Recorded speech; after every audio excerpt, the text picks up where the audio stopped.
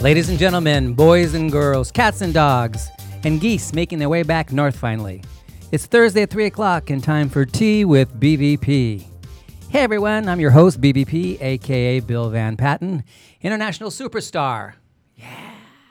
And of course, diva of SLA. Happy St. Patrick's Day to everybody. Go green. I get to say go green and have it mean something other than just go Spartan, right? Welcome back from spring break, everybody. Hey, Walter. Hey, Angelica. How you guys doing? Great. Here we are live once again from the second floor of Wells Hall on the Michigan State University campus in East Lansing, Michigan. Beautiful, sunny spring day in East Lansing, Michigan. I love it. So tell me about spring break. What'd you guys do for spring break? Anything fun? You guys, we were gone. I miss you guys. I was at Central States, Central. where one of our wonderful listeners won the Teacher of the Year award for the region. For Central States? Yeah. Can you say who that is? It's not a secret. Grant, and I'm going to butcher his last name, but Boulanger. That's how it sounds in my head. Grant Boulanger. Yeah, yes, go good Grant. old Grant. Yay, Woohoo! everybody, applause for Grant. Yay. Good for Grant. Okay, Grant, you need to call in now. He teaches during our show. And you saw Carol too, right? I did see Carol, yeah. Well, good. Carol is going to be here with us in April sometime. She's going to be a guest on our show. We'll talk about that later at some point. So good. How about, what did you do, Walter? You were here in East Lansing. I didn't see you all last week, right? No, I was here in the office. I was driving kids to school and different activities because they still had school. It's kind of silly, the public schools and the university can't link things together and have their breaks at the same time. But alas, c'est la vie. I spent a whole day with my wife. We went out and had like a date day because the kids were at school. And so nice. that was a good Nice. time. But Nice. other than that, it was pretty... What did you do, Bill? Oh, I stayed home and worked as usual. I tried desperately not to work. I really needed some downtime, literally downtime. I should have taken some downers, then I would have had some downtime. But I didn't. I just spent time with my dog and... Nice. What is And- literal downtime? I mean... Little. Like Being down. literal. you take a like- downer and you're down. You're like, oh. And then somebody calls you and your friend, you go, hi, Walter. How are you doing? That's what being literally down is like. Been there. Done it. Ever read Valley of the Dolls? Read Valley of the Dolls, you know what I'm talking about. Or you can see the movie and you know what I'm talking about. Not a very good movie. The book was better. I've never even heard of it. Have you heard of it? No. Valley of the Dolls? You don't know Valley of the Dolls with Patty Duke? Oh, my God. Oh, and Susan Hayward. Oh, my God. It was one of those campy movies from the 70s. Oh, about all those women in L.A. who take drugs. And, they're all popping pills and doing things because they can't, stand their lives. It was really good. It was like the Desperate Housewives before there was Desperate Housewives. It's really, really good. So today is St. Patrick's Day. Can you believe that? I know. I think, has it been 6 months we've been on the air now? Was it October, November, December, January, February, March? 6 months. Wow. We're having a 6-month anniversary. Woohoo! Yay! Isn't that cool? Same, because I think we started, Luca, didn't we start October 15th? I think we started October 15th, and this is March 17th, so it's been 6 months. So that's pretty cool. So call in and congratulate us today. Thank you, people, for doing that. St. Patrick's Day, I actually gave my class today. I teach a Spanish conversation class. I thought I need a little warm-up activity. So I gave them this quiz, 6-item quiz about what do you know about St. Patrick's Day? Because everybody celebrates it, and so on. And so they all sit at the 6 tables in my class because it's little conversation groups. And so they each got a question, that answer question. And they only got 2 out of the 4 questions right. Oh, wow. They knew nothing about St. Patrick's Day. The one question they did know was the answer to the question about what do they do in Chicago every year for St. Patrick's Day, which is, everybody know that? It was a multiple choice quiz. Here were the choices. This was really easy. So the choices were, what do they do in Chicago? Of course, this was in Spanish. What do they do in Chicago every year to celebrate this day? A, they close off the Magnificent Mile to put on a big parade. 2, they suspend all laws and open the bars at 8 o'clock in the morning. And 3, they dye the Chicago River green. What do? They dye the river green. Numero trace. That's what they do. They got that one right. Okay, so let me give you one that they didn't get right because I actually threw a couple of Let me just. Here we go. This is a little interesting cultural one. Okay. How did the shamrock come to be the symbol for this day? Okay. A, it's the national plant of Ireland. B, St. Patrick used it to explain the Holy Trinity to the pagans. 3, or C, it represents the change from paganism to Christianity. I'm going to go with B/2 since you change it every time. That's what I would say too. You guys got it right. They did not get that right. That's exactly what he did. That's what St. Pat. That's how this shamrock, the little 3-leaf clover, came to be a symbol of this day in St. Patrick, because that's he said, this is the this and this. Very good teacher, I guess. I don't know. Anyway, so we did that quiz. It was kind of fun. We did it all in Spanish, and they learned. And then I gave them one about the relationship between Mexico and Ireland. I'll give you guys this one, then we'll go on with our show. But anyway, it says, so why is this day celebrated in Mexico? Why do they celebrate St. Patrick's Day in Mexico? A, because a group of Irish fought with the Mexicans against the United States in the 1840s. B, because many Irish emigrated to Mexico during the Great Potato Famine. C, because it got imported from the United States to Mexico as a holiday. I have no idea. B. The potato famine? Yeah. See, everybody got that one wrong in class too. It was A, because the Irish, there was a group of Irish who went, a battalion called Los San Patricios, the St. Patrick's, who went and fought alongside the Mexicans to help defeat the evil Americans who were invading Mexico at that time during the Mexican-American War. So yeah, so there you go. There were a little historical culture on too. So that was fun in class. We had that little quiz. So you listeners out there maybe learned something new too. Who knows? I have a question for you guys, since it's St. Patrick's Day. Everybody knows what happens on St. Patrick's Day, right? People get wild. Have you gotten wild on St. Patrick's Day, Angelica? No. Have you ever seen me go wild? I don't know. I've never seen you out. I've been at dinner with you twice, and I've never seen you outside. I'm trying to imagine. No. No? How about you, Walter? You ever got? God. No, senor. I guess my class was like this today, too. I guess I'm the only wild person I know. I was about to say, we're not going to ask you. No, don't. The stories I could tell you, man. Oh, yeah, let's your hair would uncurl, let me tell you. My gosh. Because I was trying to imagine Walter drunk, too. That's why I was thinking about this question. Because, of course, Walter doesn't drink and he would never get drunk. But I just thought, I wonder why Walter would ever get wild on St. Patrick's Day and just do something wild on St. Patrick's Day. I was just wondering if he would. But I can't see it, can you? No. So what are you going to do? Walter's pretty straight-laced, right? What are you going to do tonight with your wife and kids for St. Patrick's Day? We're not going to do anything. Eat green eggs. My wife has a class tonight, so, I'm home with the kids, just the three of us. Nice. We will eat some dinner. I don't know. Well, I'm going to make a green martini. That's what I'm going to. I'm going to go home and make a green martini. There you go. After that works. I don't even know if because I didn't remember what today. I wasn't thinking about it this morning. I don't even remember if they're wearing green or not. I know. I have no idea. I'm not wearing green except for my mustache here. And if it weren't for me great. pulling your chestnuts out of the fire, giving you that green mustache to wear, Yeah. Right. because I could we pinch would you. be totally, true. See? True. Angelica's not wearing green. Hello, I'm wearing a green mustache. Yeah. Yep. We kind of have the same color going on Yeah, here, we actually, do. Angelica. Those of you, if you all saw the tweeted picture on Mixlr, I am green from head to toe. I should have put my feet up so they could see my true. my green Prada shoes, but look, Green get in here and take a picture of my feet. shoes. Look Of course. look, The come and take a diva picture of my wears feet Prada. and tweet it now while we're on the air. Would you say the diva wears Prada? The diva wears Prada. Of course I wear Prada. I only buy Italian shoes. I have this thing about shoes. I used to be called the Imelda Marcos of Chicago. My closet. I have to what do you call it? Clean out my closet like every 6 months to make room for the new shoes coming in. Do you ever wear the same shoes twice? Of course I do, but Yeah. not that you can tell. I see. So when do you wear your green shoes? other Now than these on I St. only wear Patrick's? on St. Patrick's Day. These green shoes. You have a single pair of shoes. Angelica's putting out right now on Mixlr, or somebody is. Twitter. I'm sending it to You're sending it to Twitter. Luca. Okay, so it's going to go out. So y'all look for my green feet.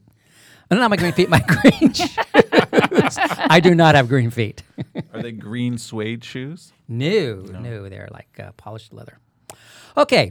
All right, before we get started, I have a couple of topics, a couple of announcements before we get started. First of all, we want to remind everybody out there about our first creative ad campaign, creative ad contest called Get Your Tea Swag On. You've heard about this before, so I'm reminding you, get your tea swag on. We will award the most creative tea with BBP advertisements created by you, our wonderful listeners. The ad can be a poster, a social media event, a social media post, a blog post, any kind of event. You could be hosting a tea somewhere, hosting a high tea at the Ritz. It could be an announcement at a meeting. You could wear buttons in a meeting. Anything you want it to be, just show us. Be as creative as you possibly can. You send those in, and we will judge 3 entries to receive a full bag of Tea with BBP swag. And we actually do have bags now, which I'll talk about later. And they will have some new surprises in them. So if you want to know more information about get your tea swag on, go to teawithbbp.com/tswag, and you'll get all the info you need to participate in that. And we've got some people doing that already, so jump in. You don't want to get crowded out. Okay, my second announcement is this. It was like wonderful the week before spring break. I really feel like something's off because we were gone last week. Do you feel something's off? I feel like, but anyway, we're not in the groove. Yeah, we're not in the groove. But anyway, the week before spring break, when we did the open show where people could call in and ask and talk about anything they wanted, we had such a strong positive reaction to that show. We call it the Call In and Ask Anything show, that we decided to make it a monthly event. So what we're going to do is the first Tuesday of every month, we are going to do a call in or write in or whatever about anything you want. So that's going to happen. So the first week of April, I don't know what day of the week that is. What is that, like the 5th or the 6th or 7th or something like that? Whatever that Thursday is, that will be our free-for-all show. 7th. 7th of April. 7th. Yeah, so the 7th of April, it'll be you call in and talk about everything. Of course, we'll post that and you'll get that ahead of time. So as usual, we want to make the show about you, not just about us. I may be the diva, I may be the international superstar, but I try to make room for other people. Very Except kind for of Walter. Hey, look, I'm campaigning for Walter for president. What, you are? Yeah. How? Yeah, I'm right there. What I'm are right you there with Darren. I'm right there with Darren. So anyway, this week, what we're going to do is we're going to launch our romp through principles of contemporary language teaching. We decided we're going to do that. There are 7 of those, and so we're going to do 1 a week, except for those weeks where we do the free-for-all. So we're going to talk about the principles of language teaching that would form the foundation of anyone's approach to teaching. That is, these are principles that you can take or that should inform what you do if you want to be contemporary. And to kick things off, we're starting with the most fundamental principle of all, which is this. Language is too abstract and complex to be taught and learned explicitly, a.k.a. language is not subject matter. And that has some very positive and strong implications for what we do, not just what we don't do. So if you want to get in on that conversation, please call us at 517-884-4321. Again, Walter, what's that number? 517-884-4321. Yes. And Emma or Dustin or somebody over there who's on the phone. Emma is back. Emma Dunn is on the phone, and she will field your calls. The lines are open and waiting for you to call in. You can tweet us at TWithBBP. Or you can email us during the hour at twithbbp.gmail.com. Sometimes I know some of you are on Mixlr during the show. You're there as well. But remember, we prefer to have you call in and talk to us. We like to hear those sexy Tea with BBP voices out there calling in and talking to us. So call us and talk to us. Again. I think you just scared everyone away now. No. Look, just as long as they don't breathe heavy, I don't care. Okay. No, really, call in and put your sexy. Remember our first show we did was say we're going to bring sexy back to SLA? Well, here's your chance, people. It's your turn to bring sexy back to SLA. So the phone number again is 517-884-4321. And don't forget our quizzes. Remember, we have a regular SLA challenge quiz. We got a good one. It's not that hard, so you can win a nice prize. We got different prizes now, so you get your choice. I'll tell you what those are when you call in. You can also opt for the Diva Challenge quiz instead. We got a good one of those too. You'll like that one. So some lucky call-in person can take a stab at either one of those, again, and walk away with a really nice Tea with BBP prize. Again, we got some new ones, but you have to call in for the quiz to find out what those prizes are. Okay. Before we go on, I have to read this thing that from last time. I didn't get to read it. Or did I read this? This is the not the tweet. What do you call it? It was an email from Barbara. Did you read about Barbara about swimming? I can't remember. I don't think so. I don't think you did read it, no. So Barbara wrote a question in. We didn't get a chance to answer it, but I loved what she wrote at the end as a P.S. She goes, P.S. I enjoy your show. Wait, it gets better. I can't listen live, but I do listen to the recordings while swimming. What? Yeah. How is that even possible? Try to imagine Barbara doing the backstroke with her earphones on. I said the same thing. How is that possible? No, I actually did this. You can get soundproof headphones and iPods or music player or MP3 players. Cool. Yeah. Okay. Anyway, so she listens to what she's doing. She goes, recently I've started entertaining the lifeguards by yelling out answers to the Diva quiz while paddling by. She goes, they are quite amused. I thought that was hysterically funny. Can you imagine Barbara swimming in the pool and yelling out, B! The answer is B! The lifeguard's going, what the hell is this lady doing? Do I need to jump in and save her? Is she drowning or something? Barbara, That's bless funny. you. We love that. Okay, so Barbara, we want you to call in sometime if you.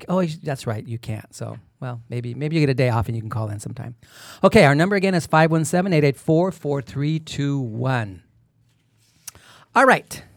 Shall we talk about our principle a little bit Yes. while we wait for people to tweet, call in, chat, do whatever? Talk about Walter becoming president. Okay. The actual principle is stated like this, and I probably should tell people that this is a preview to things. I'm not trying to sell or hawk things here.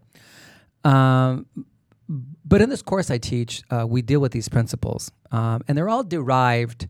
They're not things that I'm making up. These are things that if you sit back and you read broadly through the literature, you would come to these conclusions. There's not anything I'm making up. So they're not meant to be just mine. They're meant to be something that synthesizes stuff out there. And what I'm trying to do is compile these into some kind of something. And so I can't announce just yet what's going on, but there might be a short book on these principles coming out sometime in the near future. So I'll preface by saying that. But so we'll deal with them briefly on the air because there's only so much time we have, right? But the first principle you always have to start with is the nature of language. Okay, so the underlying question is really, what is language?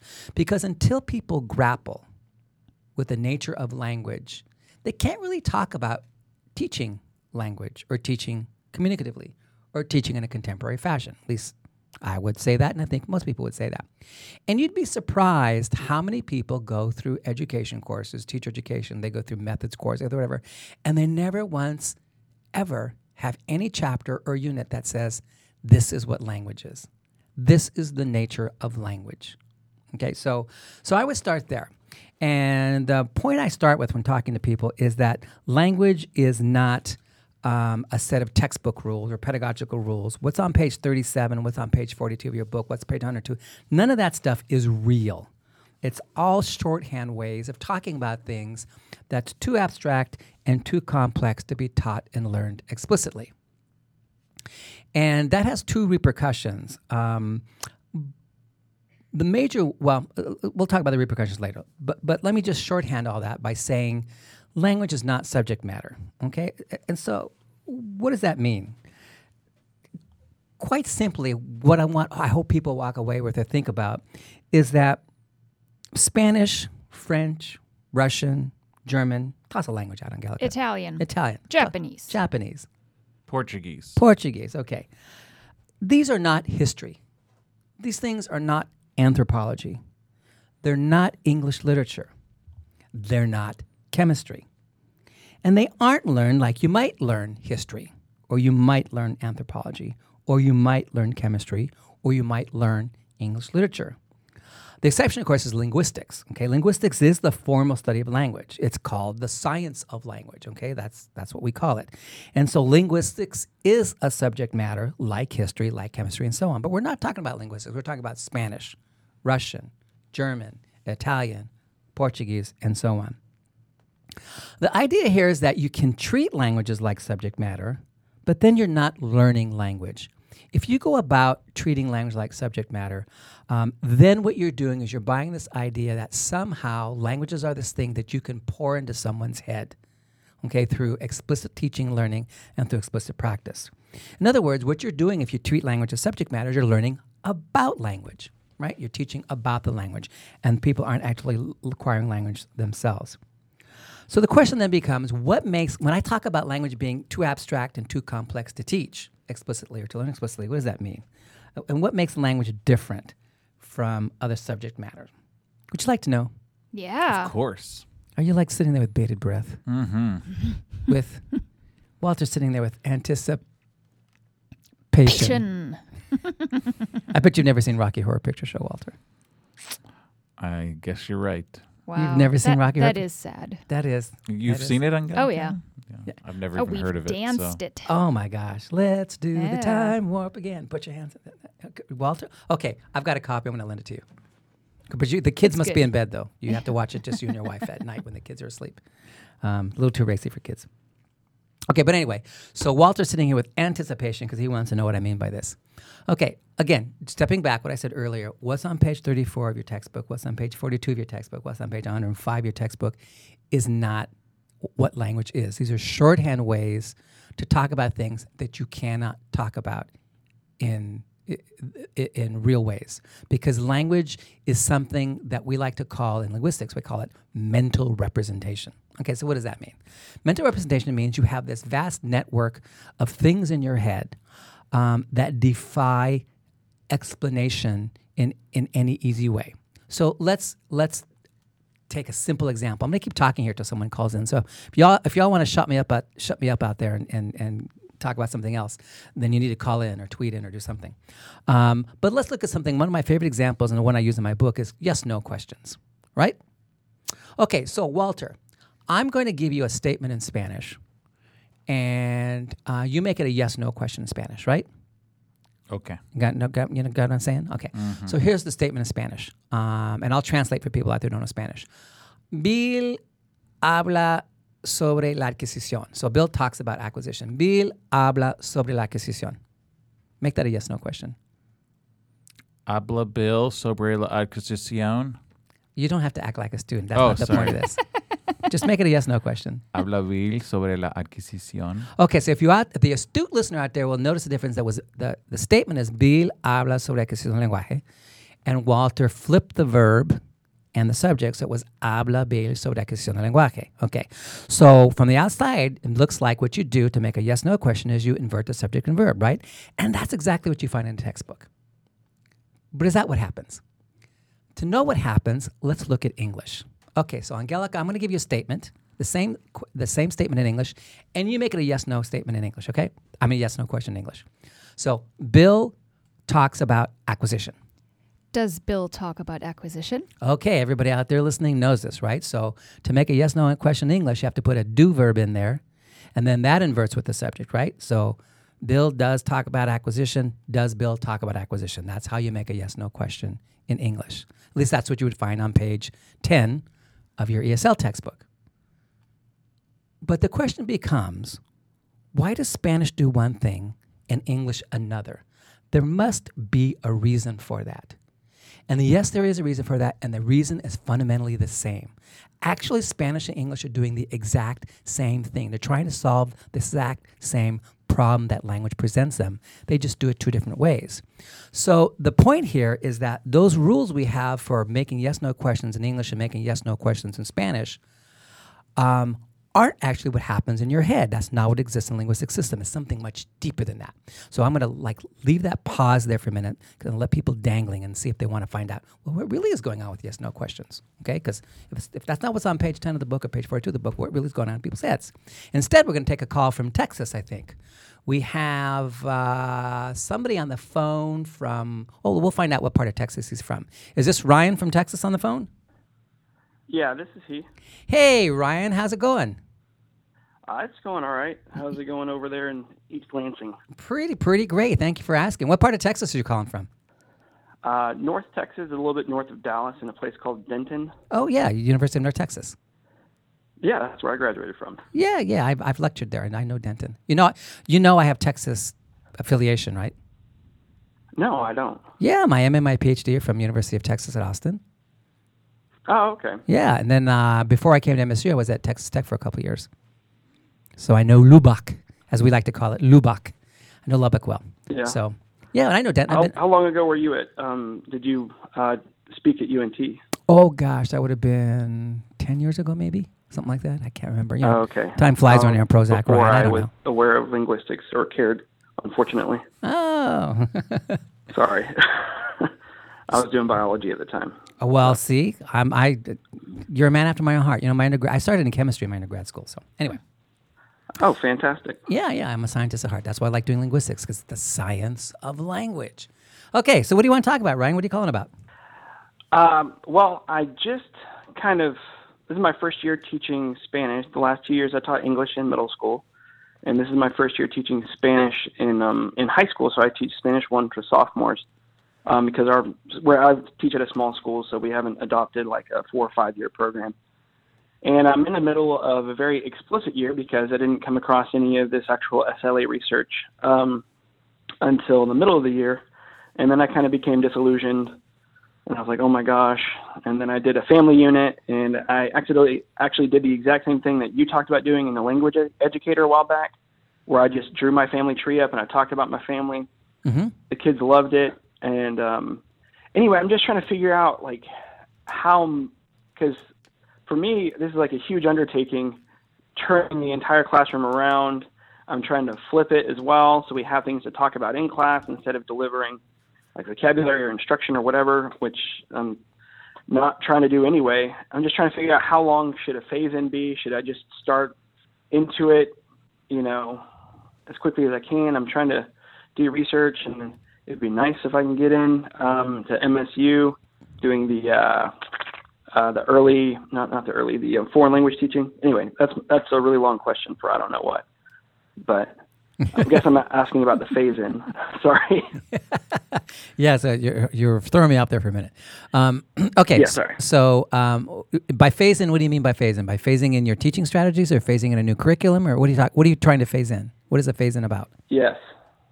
Yes to all of that. Yes to all of that. Okay. Strategies, being more comprehensible in terms of input, not putting unrealistic expectations in terms of grammar that they should acquire when it's not necessarily in the acquired order, things like that. Okay. And how many classes do you teach and what levels? I teach 7 Spanish 1 classes. So you're all Spanish 1? All Spanish 1. I've got 180 somewhat kids. Okay, then that makes it easy. That makes it I mean, that's a lot of work for you, but it makes it easy in terms of phasing in. Because if you were teaching different things, I would say pick one level, the earliest level, and work on that first. Mm-hmm. And so, but since you're teaching all level 1 right now, then you can actually forget about phasing in across levels. You could do it with all your classes at once. But before we talk about that, let me just ask you one other question.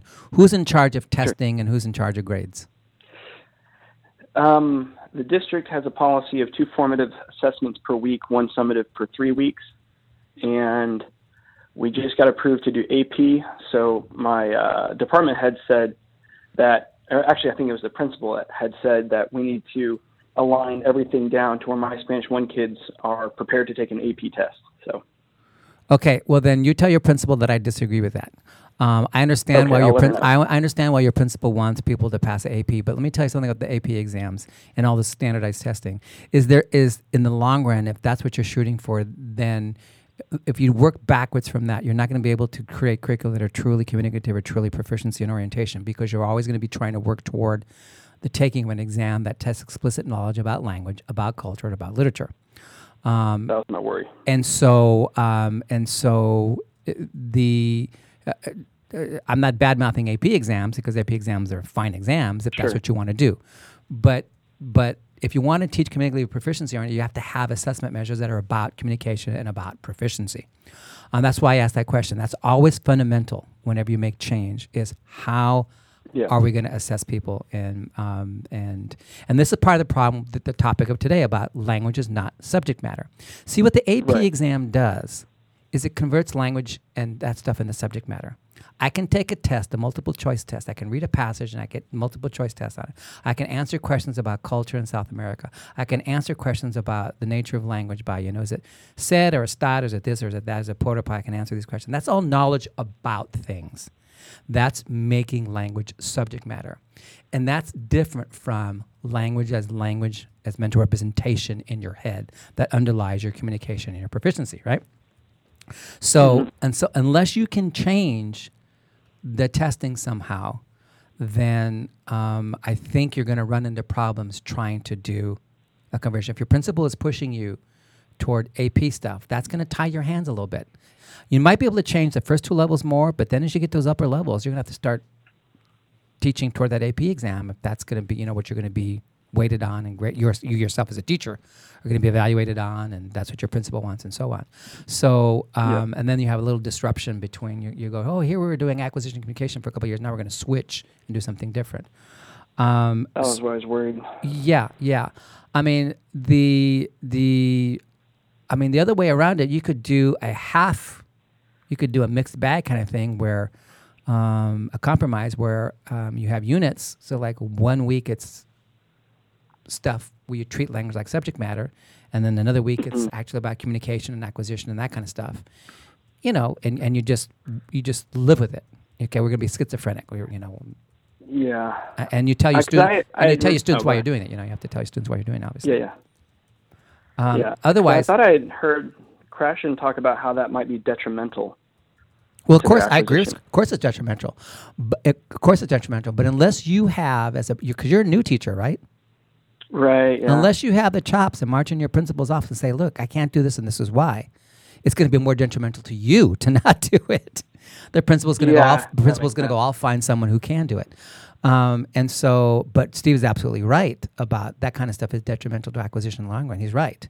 I'm trying to help you find strategies for yourself. Thank you. And not strategies for acquisition right now, because it's unfortunate. This is the way a lot of people have to cope with this kind of stuff. So I would suggest maybe you sit down and think about your curriculum in terms of modules and units, where you're a week on this, a week on that, a week on this, a week on that, and alternate back and forth, and then you never know. It could be, what you could do too is you could start having on your parent-teacher conferences little talks with your parents and people out there about this kind of stuff, and see if you can start to persuade them, and then maybe eventually, because you have to ask parents, what do you want your kids to get out of Spanish? What do you want them to know? And you'd be surprised. I think you might get some parents backing you up on, then you could push a little bit more. So start thinking of your parents as allies in this endeavor. And, it's going to take you a couple of years. You're new. Give yourself a couple of years. You're young. Rome wasn't built in a day. So. No, it wasn't. Okay. I did just see a thing about the SLA challenge quiz. Is that still available, or have I? Yeah, it is. It is. No, I'll tell you what, Ryan. I'm going to do this. We got another call coming in. I'm going to take that call, and then Emma's going to make sure. Emma, do you have Ryan on the phone still? Can you get his phone number off the phone, so in case we get cut off? He wants to take the challenge quiz, so we'll have him call back in a little bit here, or you can call him back, okay? But we're going to take this next call, and then we'll get you back on the phone in a little bit if you want, okay? Okay. Okay, Ryan. Thanks a lot. Talk to you soon. Thanks for calling, Ryan. See you. Bye.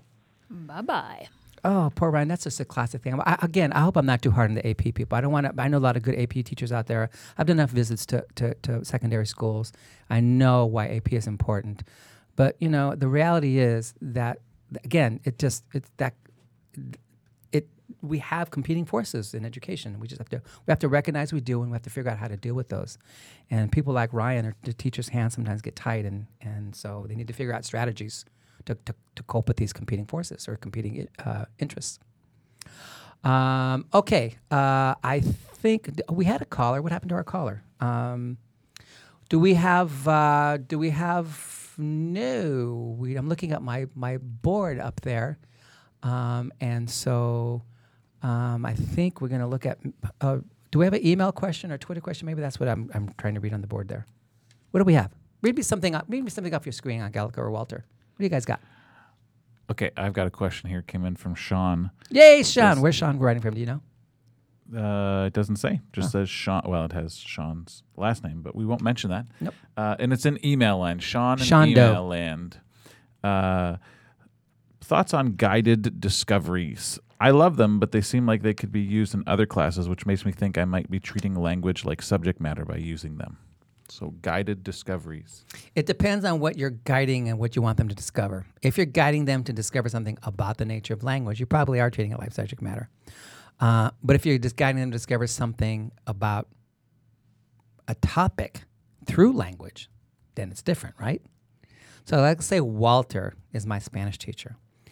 And what he wants me to know by the end of that class hour is I have to be able to name everybody in his family and their relationship to him. The point being is Walter wants me to know everything about him and his family I can possibly know at the end of the hour. Okay, so his point is not to teach me family names, father, brother, daughter, son, wife, sister-in-law. That's not his point. That stuff gets dragged along because what Walter wants me to discover is I have a brother. His name is? Jerry. Jerry. And how old is Jerry? If you have to think about it, Walter is not much of a brother. Oh, my gosh. So he's a twin. No, you're younger than he is. No, I'm older than he is. Oh, I thought you were. Oh, my gosh. I'm his older brother. Oh, my gosh. Okay, so. Oh, thanks a lot, Bill. I just outed your age. Oh, don't worry. I'm so much older than you. It's not even funny. So anyway, so the point is that at the end of class, Walter expects him to be able to say he has a brother named Jerry. He's 32, so Walter is older than him. That's what I need to know. Okay, because we're trying to find out about each other. So leading me to discover that, not leading me to be able to say the word for brother is hermano. The word for 32 is 32. That's not what Walter's trying to get me to discover. See the difference, Sean? That's so it depends on what you mean by discover. If you're trying to discover information about people in the world around them, that's good. If you're trying to get people to be able to tell you afterwards how the language works, then you're treating it as subject matter. That makes sense to you, Walter? It makes complete sense. I can't tell with that mustache on if you're agreeing with me or not. Okay, we have a phone call coming in. We got Mark from Colorado, it looks like. Mark, are you on the air? Yes, I am. Hi. Hey, Mark. How's Colorado treating you? Well, we had a little snow today, but that's okay. We needed it. Oh, that's okay. You but needed it. Yeah, but Colorado's beautiful in the snow. It's not like it's, well, it depends. Like if you're in Greeley, it's different. But if you're in Denver or Boulder or even Fort Collins. You know, I was offered a job at Fort Collins and I didn't take it. I should have probably, huh, Mark? I could have been in the mountains right now. That's right. So, what's up? What are you calling about? Well, I have sort of 2 points or 1 point and a question. I just did a back of the napkin sort of calculation, and I'm in undergraduate, the undergraduate sector of teaching, and I figured out that a conservative estimate of how much we spend on undergraduate teaching in the first year for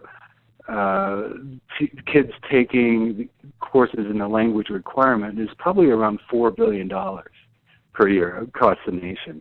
Now, don't ask me how I got that. I know that there are 14 million undergraduate students now, and so I figured there are about 1 million of those students who are taking first year Spanish or whatever to meet the requirement. So I just thought that was a kind of an interesting figure. I don't know what 4 billion means in terms of the GNP, but it's not chump change. Yeah. So we could build a wall with that $4 billion. Go ahead. Yeah.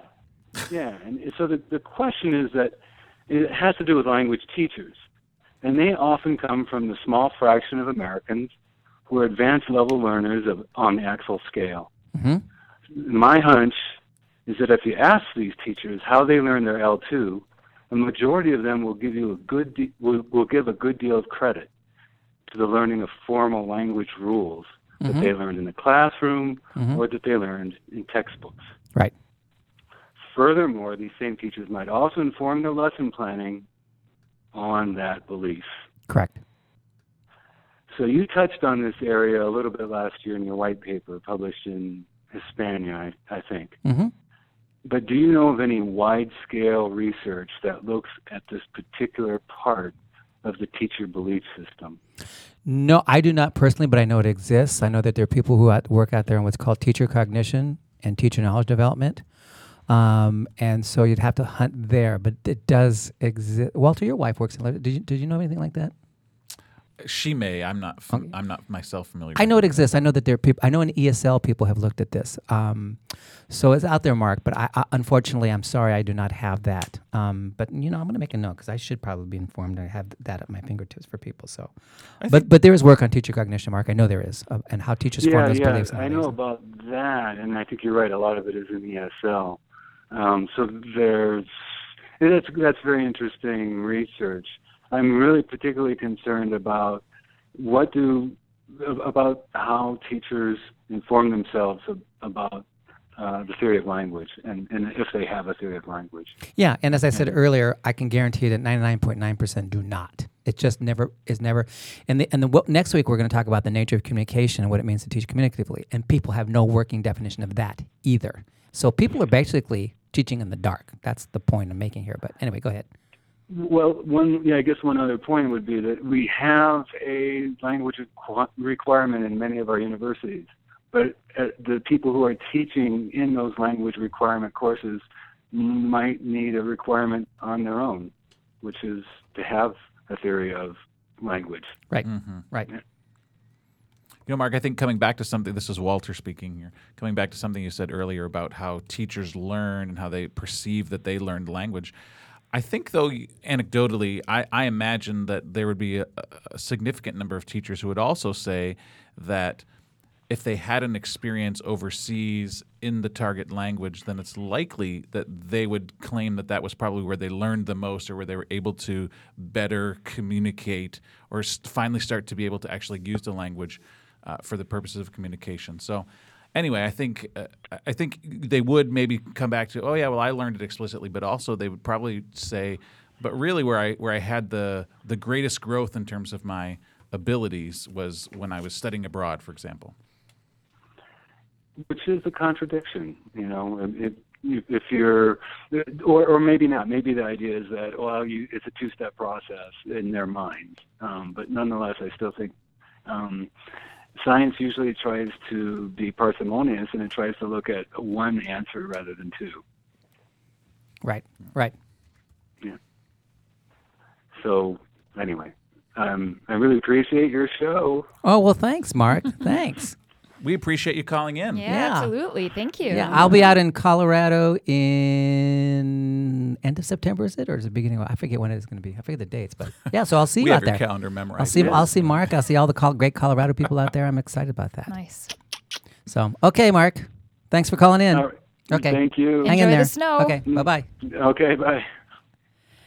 Yeah, that's we're always back to this topic of what people know and what they don't know as teachers and so on. Which is why we do this show. We want to be interactive and have people listen to us and react and call in and say what they know and what they don't know and what needs to happen. And so at least we hope that's what happens. But anyway, we had one interesting comment to follow up on your comment about AP. Do it. From Clayton. And he said that I think if you're teaching a communicative curriculum based around CI, you can show evidence to anyone that it's AP compatible. I thought that was an interesting comment. I mean, you could. Clayton would have to. It's Clayton, right? Mm-hmm. Yep. Yeah, Clayton. I'd have to have more details. I'm having difficulty envisioning that. Well, the thing is that, you know, if you got them to the point where they could do the AP material in the second language completely, then you actually, by that point, you could be killing two birds with one stone because you're still pushing them through acquisition while they're learning about something, right? Yeah. So, if they had sufficient skills by the time they got to like level 4, that Clayton might be onto something there if you look at it as a continuum. Yeah. So, okay, I take that back. I see it, Clayton. I see how it would work. At least in my mind, I see how it works. So, good point. I just want to follow up on one thing before we take our next call. And this idea about language is not subject matter is that as long as we keep teaching language as subject matter, think about the consequences. And this has to go back to what Ryan was talking about earlier. And that is that the minute we treat language as subject matter, we fall into that issue of grades, evaluating students, GPAs, and all that stuff. Yep. And that means all that stuff has to be formalized in certain ways, and that works against us teaching for acquisition and teaching for proficiency. And that's something that we need to deal with seriously in this profession. So treating language like subject matter makes us fall into, and I'm going to call it a trap, the trap of buying into evaluation metrics and doing things like all other subject matter. And ACTFL has valiantly been trying to fight against that for a number of years in terms of can-do statements, portfolios, individual portfolio assessments. All these kinds of things are really great ideas. But we have to deal with the fundamental issue of language is not subject matter. It's not this list of rules that can be taught and learned explicitly. Okay. All right then. Do we have Ryan back on the phone? He's going to take the SLA challenge quiz. Ryan, are you back with us? I am back. Hey, Ryan, welcome back. Excellent. Did you go get a cup of tea Thank so you you. could drink your tea with us? Oh no, I didn't. You That's did. okay. We won't I have judge. no tea in the house. I'm sorry. I forgot coffee. Oh well, that's okay. We drink coffee here too. We're not just tea exclusive. Thanks. We're not racist I was about our worried. beverages. So we take any beverage during tea with BBP. I would really like a martini right now, but I have to wait till I get home to have one of those. A green one, right? I'm gonna have a green one. I'm gonna put green food coloring in my martini today. See what happens. Ryan, I forgot to ask you. Are you actually really? Are you from that area of Texas, just north of Dallas, or that's where you live now? Well, I did my undergrad here, and that took all of 6 years because I have a bachelor's in biology and Spanish. Then I moved to California. Sorry, not the north. I was in the south. Oh, you pay attention. Anaheim. Oh, I like this guy. Ryan, you're bumping up. You're now my number 2 fan. Okay, go ahead. Keep going. Well, I played all the podcasts at twice the speed, so I can get through them as twice as fast, so I can be caught up for today. Road runner. That's funny. So it's really weird listening to you guys speak not like Mickey Mouse, but like regular people. So I'm adjusting. All right. Okay, so you want to take a quiz, right, Ryan? You want to win something. That's what I would like to do, yes. Come on down. Come on down. Okay, so are you taking the SLA Challenge quiz or are you taking the Diva Challenge quiz? You get a pick. Oh, the SLA Challenge. I've never followed pop culture, so. Oh, I have a good See, Diva now I quiz. like Ryan. No pop culture. Because he's all about the pop culture. Okay. All right. Okay, you're ready, Ryan. You know how this works, right? You've got 3 questions. They're all multiple choice. You get 2 right, you get a prize. You get 3 right, and you get a super prize. Okay, so Sweet. let me tell you what your prizes are so you know what you're working for. If you get 2 right, you get a little coaster for your desk, right? If you get all 3 right, you can get a choice of 2 things now. You can get a full set of 4 coasters, because that when you entertain all those lovely guests at your house, so they don't put coffee rings or martini rings on your nice cocktail table. Or we have a new thing now we just got in that you're going to love. We have new, drum roll please, Tea with BBP totes. Woo! So on one side it has our logo, the tea with the little tea bag hanging on it, and the other side it says Tea with BBP, and they're red and white, just like our signature colors. Sweet. So you can decide on that after if you get all 3 right. You ready to go? Oh, yeah? Okay, Yes, I can. here's number 1. Tracy Terrell and Steve Krashen are known for which of the following? A, the audiolingual method. B, the inductive approach to grammar. C, the natural approach. Or D, the smash hit I Got You, Babe. I got you, babe. I got you, babe. I'm going to have to go with the natural approach. And the answer is Woohoo! ding, ding, ding, ding, ding. The natural approach. Good for you. Great. Good. You're great. Okay, on your way to the first coaster. Okay. Awesome. Now this is a toughie. This is your MA. Okay, so we'll see if you've been doing your reading. All right. Question number 2. Meryl Swain is best known for what? There's a theme about what people are best known for today. So Meryl Swain is best known for what? A, the input hypothesis. B, the output hypothesis. C, the interaction hypothesis. D, the Pythagorean hypotenuse. I could barely get that out. Pythagorean hypotenuse. No, that's not my election. That was Pythagoras or whatever you say. So the first one was input. The second one was output. What was the third one again? Interaction. So the input hypothesis, Interaction. the output hypothesis, or the interaction hypothesis? I feel like I've read more on input through Krashen, so I want to say the output hypothesis. Ding, ding, ding, ding, ding. Yay! Good guess. Yes. In fact, in 1985, At she least I published. got one coaster coming my way. Hopefully. Yep. In 1985, she published a very famous paper about the output hypothesis, which launched a whole reaction to Steve Krashen's input hypothesis. But it's also been misread in many ways, and so we won't get into that, though. Okay. Sure. Now, number 3. Ready for this? And Yes. Ryan, you better get this one right. This one should be on the Diva quiz, but it's Yeah, not. it so. should be. Okay. Ready for this? Oh, okay. Bill I'm Van ready. Patten's Yes, I can. Bill Van Patten's pedagogical intervention is known as A, processing instruction, B, pushing output, C, input highlighting, D, Clairol highlighting. So that was the first one was input processing, and the second one was what? Pushing output. Yeah, that's not it. And then a C. No, the first one was processing instruction. B, pushing output. C, input highlighting. Don't forget D, Sorry, Clairol what was highlighting. C again? What kind of highlighting again? Input highlighting. I got input highlighting. So processing instruction, pushing output, input highlighting.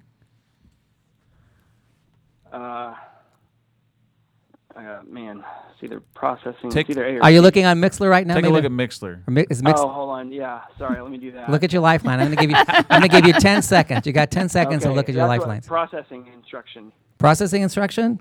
That's what I'm gonna go for. Yeah. Ding, ding, ding, ding. Yay! Yes. Woo! Yes. In fact, actually, it's a lot of people like to call it input processing, but input processing is the model, the theory that I work with. But for short, I call it Okay, processing 'cause- instruction. 'Cause And I so- knew you go a lot on input, and so I was like, the input word was throwing me off. Yeah, I see. That's why. Tricky. That's why it's the PhD part of the quiz. So you just earned yourself a PhD. All right. Okay. Good for you. And for those who want some historical reference, we first published that paper in 1993. Me and Teresa Caderno. Okay. So you have won the big tamale, and the tamale for you is: you want a set of 4 Tamale. coasters, or would you like a tote that says tea with BBP on one side and has the cup on the mug on the other side? I think if I get the tea with BBP, I can probably advertise for tea with BBP the tote Uh-huh. more than I can with coasters, because coasters kind of stay put. Did you just say you're going to but I have a advertise? tote. You Yes, say you're going to use it to smart advertise? thinking. Well, Okay. I told one teacher about it, although I did just see that another teacher I know is following you. I think after I had followed you guys on Twitter. Well, great. And Well, I'll tell you what, Ryan. I sorry. like you so much, and you're the number 2 fan now that I'm going to send you both. How's that? Aw, I like what a it. nice So now guy. you can because you said you're going to advertise it. Anybody who says they're willing to help put the name out there, what we're doing, and support us, you're going to get both now. So you can advertise, and the other ones are for the coasters are for your enjoyment. How's that? well, thank you, sir. And- I appreciate And that. I Well, think you're- I heard Ryan, and I think you missed him, but he was correcting you on your tamale. He was saying it's tamal. I know it's tamal, but I'm speaking American right now. I'm not speaking my Mexican Spanish tamal. Oh, my bad. I'm sorry. It's tamal. It's tamal. No, he always says that actually, Ryan. So that's why I was impressed. I know. That's why I did that. I know. I do correct people on that, but hey, when in Rome, speak like the Anglos. Okay. I'm sorry, big boy. Sorry, my son just woke up from a nap. So Gee, I thought you were schizophrenic and you had I'm multiple laughing at? voices. I thought maybe Sybil was going to come on I'm any laughing minute. at you, big boy. It's okay, sweet baby. All right, Ryan. Well, we'll let you go. Make sure you stay on the phone though, and give Emma Okay, all your thanks. information so we can mail that stuff to you. Awesome. Thank you so much. Well, have a Thanks, great day. Ryan. Okay, thanks a lot. Okay, Bye-bye. All right. bye bye. Bye bye. That was so cute. His son comes in the end. Yeah, I'm awake now. I feel like I should give Walter the Diva quiz. But Oh yeah, let's do it. Oh, I'll help you. I'll be of no help. Well, we'll Okay. do It'll be that. We'll- fantastic. We'll do that in a minute. Let's just. Well, actually, we could do it now, or we could talk a little bit more about the topic there. Are there any email questions or Twitter things we want to address for people before we get zany here? On Mixler, I did want to talk about the consequences. Well, I did talk about some of the consequences of treating subject matter like treating language like subject matter. But has anybody out there, by the way, figured out the issue about yes/no questions, Spanish and English yes/no questions? Why they look different for the same reason? This is what I mean by abstract and complex. This is why the textbooks are all wrong. Go ahead. Terry was asking on Mixler, how can we help new teachers plan how to teach toward language acquisition? Wow, that's a big question. Well, how can we help them with that? Well, when I get my book done and have it out, it'll be out there in the fall. So I'll say, buy my book. It'll be short. Tell them all to listen I'm to actually, Tea with this book I'm BBP. working, I'll let people know that this book I'm writing just for you. It really is. I'm writing another book just for teachers. It's not for scholars. It's not something to put on my resume and say I did another book. It's called Foundations of Language Teaching. Or Foundations of Contemporary Language Teaching. It's going to be 7 short chapters, very readable. You can read the whole book in an afternoon, literally. And each one treats these principles in a very non-jargon way, walks you through it, implications for teaching, resources, references, all kinds of stuff that you can use to help build your curriculum. And build your background so that you can do what you need and want to do. and have rationale for doing it too. So anyway, so Terry, that's coming. I can say that. And then teachers should also, a good thing for teachers to do is go to conferences, there's some good workshops out there. They're really actually, Walter, aren't you doing a workshop at ATSP this summer? I'm not. You're not? Nope. Okay. We're doing one at ATSP called The Centrality of Communication. And so we're tackling Joe Barcroft and Paul Mandel and I are doing a 3-hour workshop, and we're showing how you can make communication the center of everything you do in the classroom. And so things like that are good for people to attend. ACTFL always has some good workshops on different kinds of things. And look at your local conferences too. Your regional ones sometimes have some very good things too. So And your statewide, those I would are start some really there. great I would start there. conferences. MyWalla, are you doing one for MyWalla this fall? I don't know yet. Or I gave Miwala? so many. I gave workshops, and I had 5 different presentations at MyWilla last year and Oh, 4 at wow. ATSP. Well, just do one. Do one So more I was workshop. like, I think I'm going to take a break this year, but All we'll right. see. Well, anyway. So And do you think, very short question, Clayton had a follow-up question Hey, Clayton, on welcome back. Twitter. Clayton, get off Twitter and call me on the phone, I damn it. know, right? So language is too complex to be taught explicitly, but do you think explicit teaching can help when you only have 2 hours a week? No. Here's why. You cannot. Here's my analogy. Language in your head is one thing. Explicit information is another. Now, look, here's the metaphor I use in my book. Okay, so if I take water and I freeze it, water becomes ice, right, Angelica? Yes. But does the essence of the molecule change? No. All that happens when you change water from water to ice is you slow down the vibration of the molecules. But you still have an H2O molecule, correct, Walter? Correct. Okay. Now,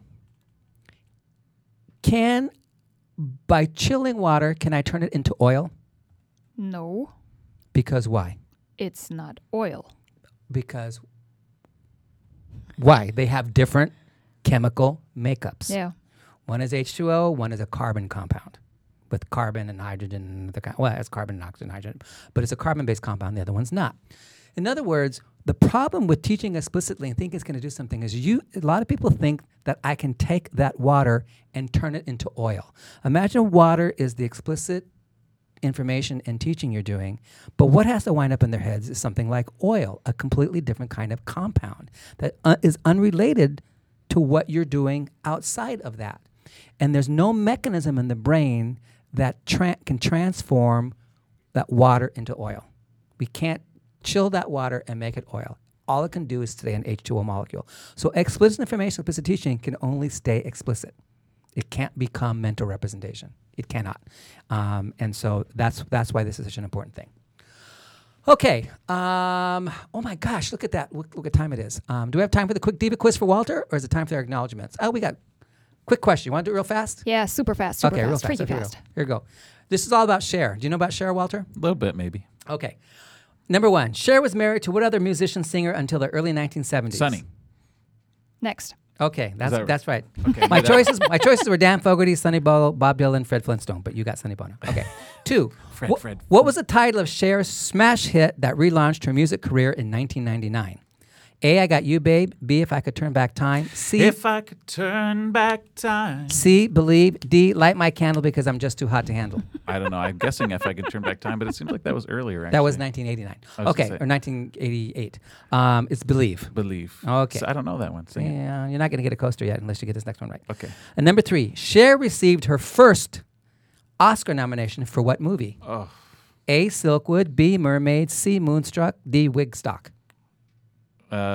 B. B, what? Mermaids? Yeah. No, Silkwood. Yeah. Okay. We C. don't know So- anything. All right. Ay, ay, You don't know ay. anything. Okay, kids, we got to sign off here. Look at that. We only have 1 minute left. Okay. All right. We want to thank our technical producer, Dan Treg, who's back to behind the booth. Our media producer, Luca Giappone, who's giving me the time signal.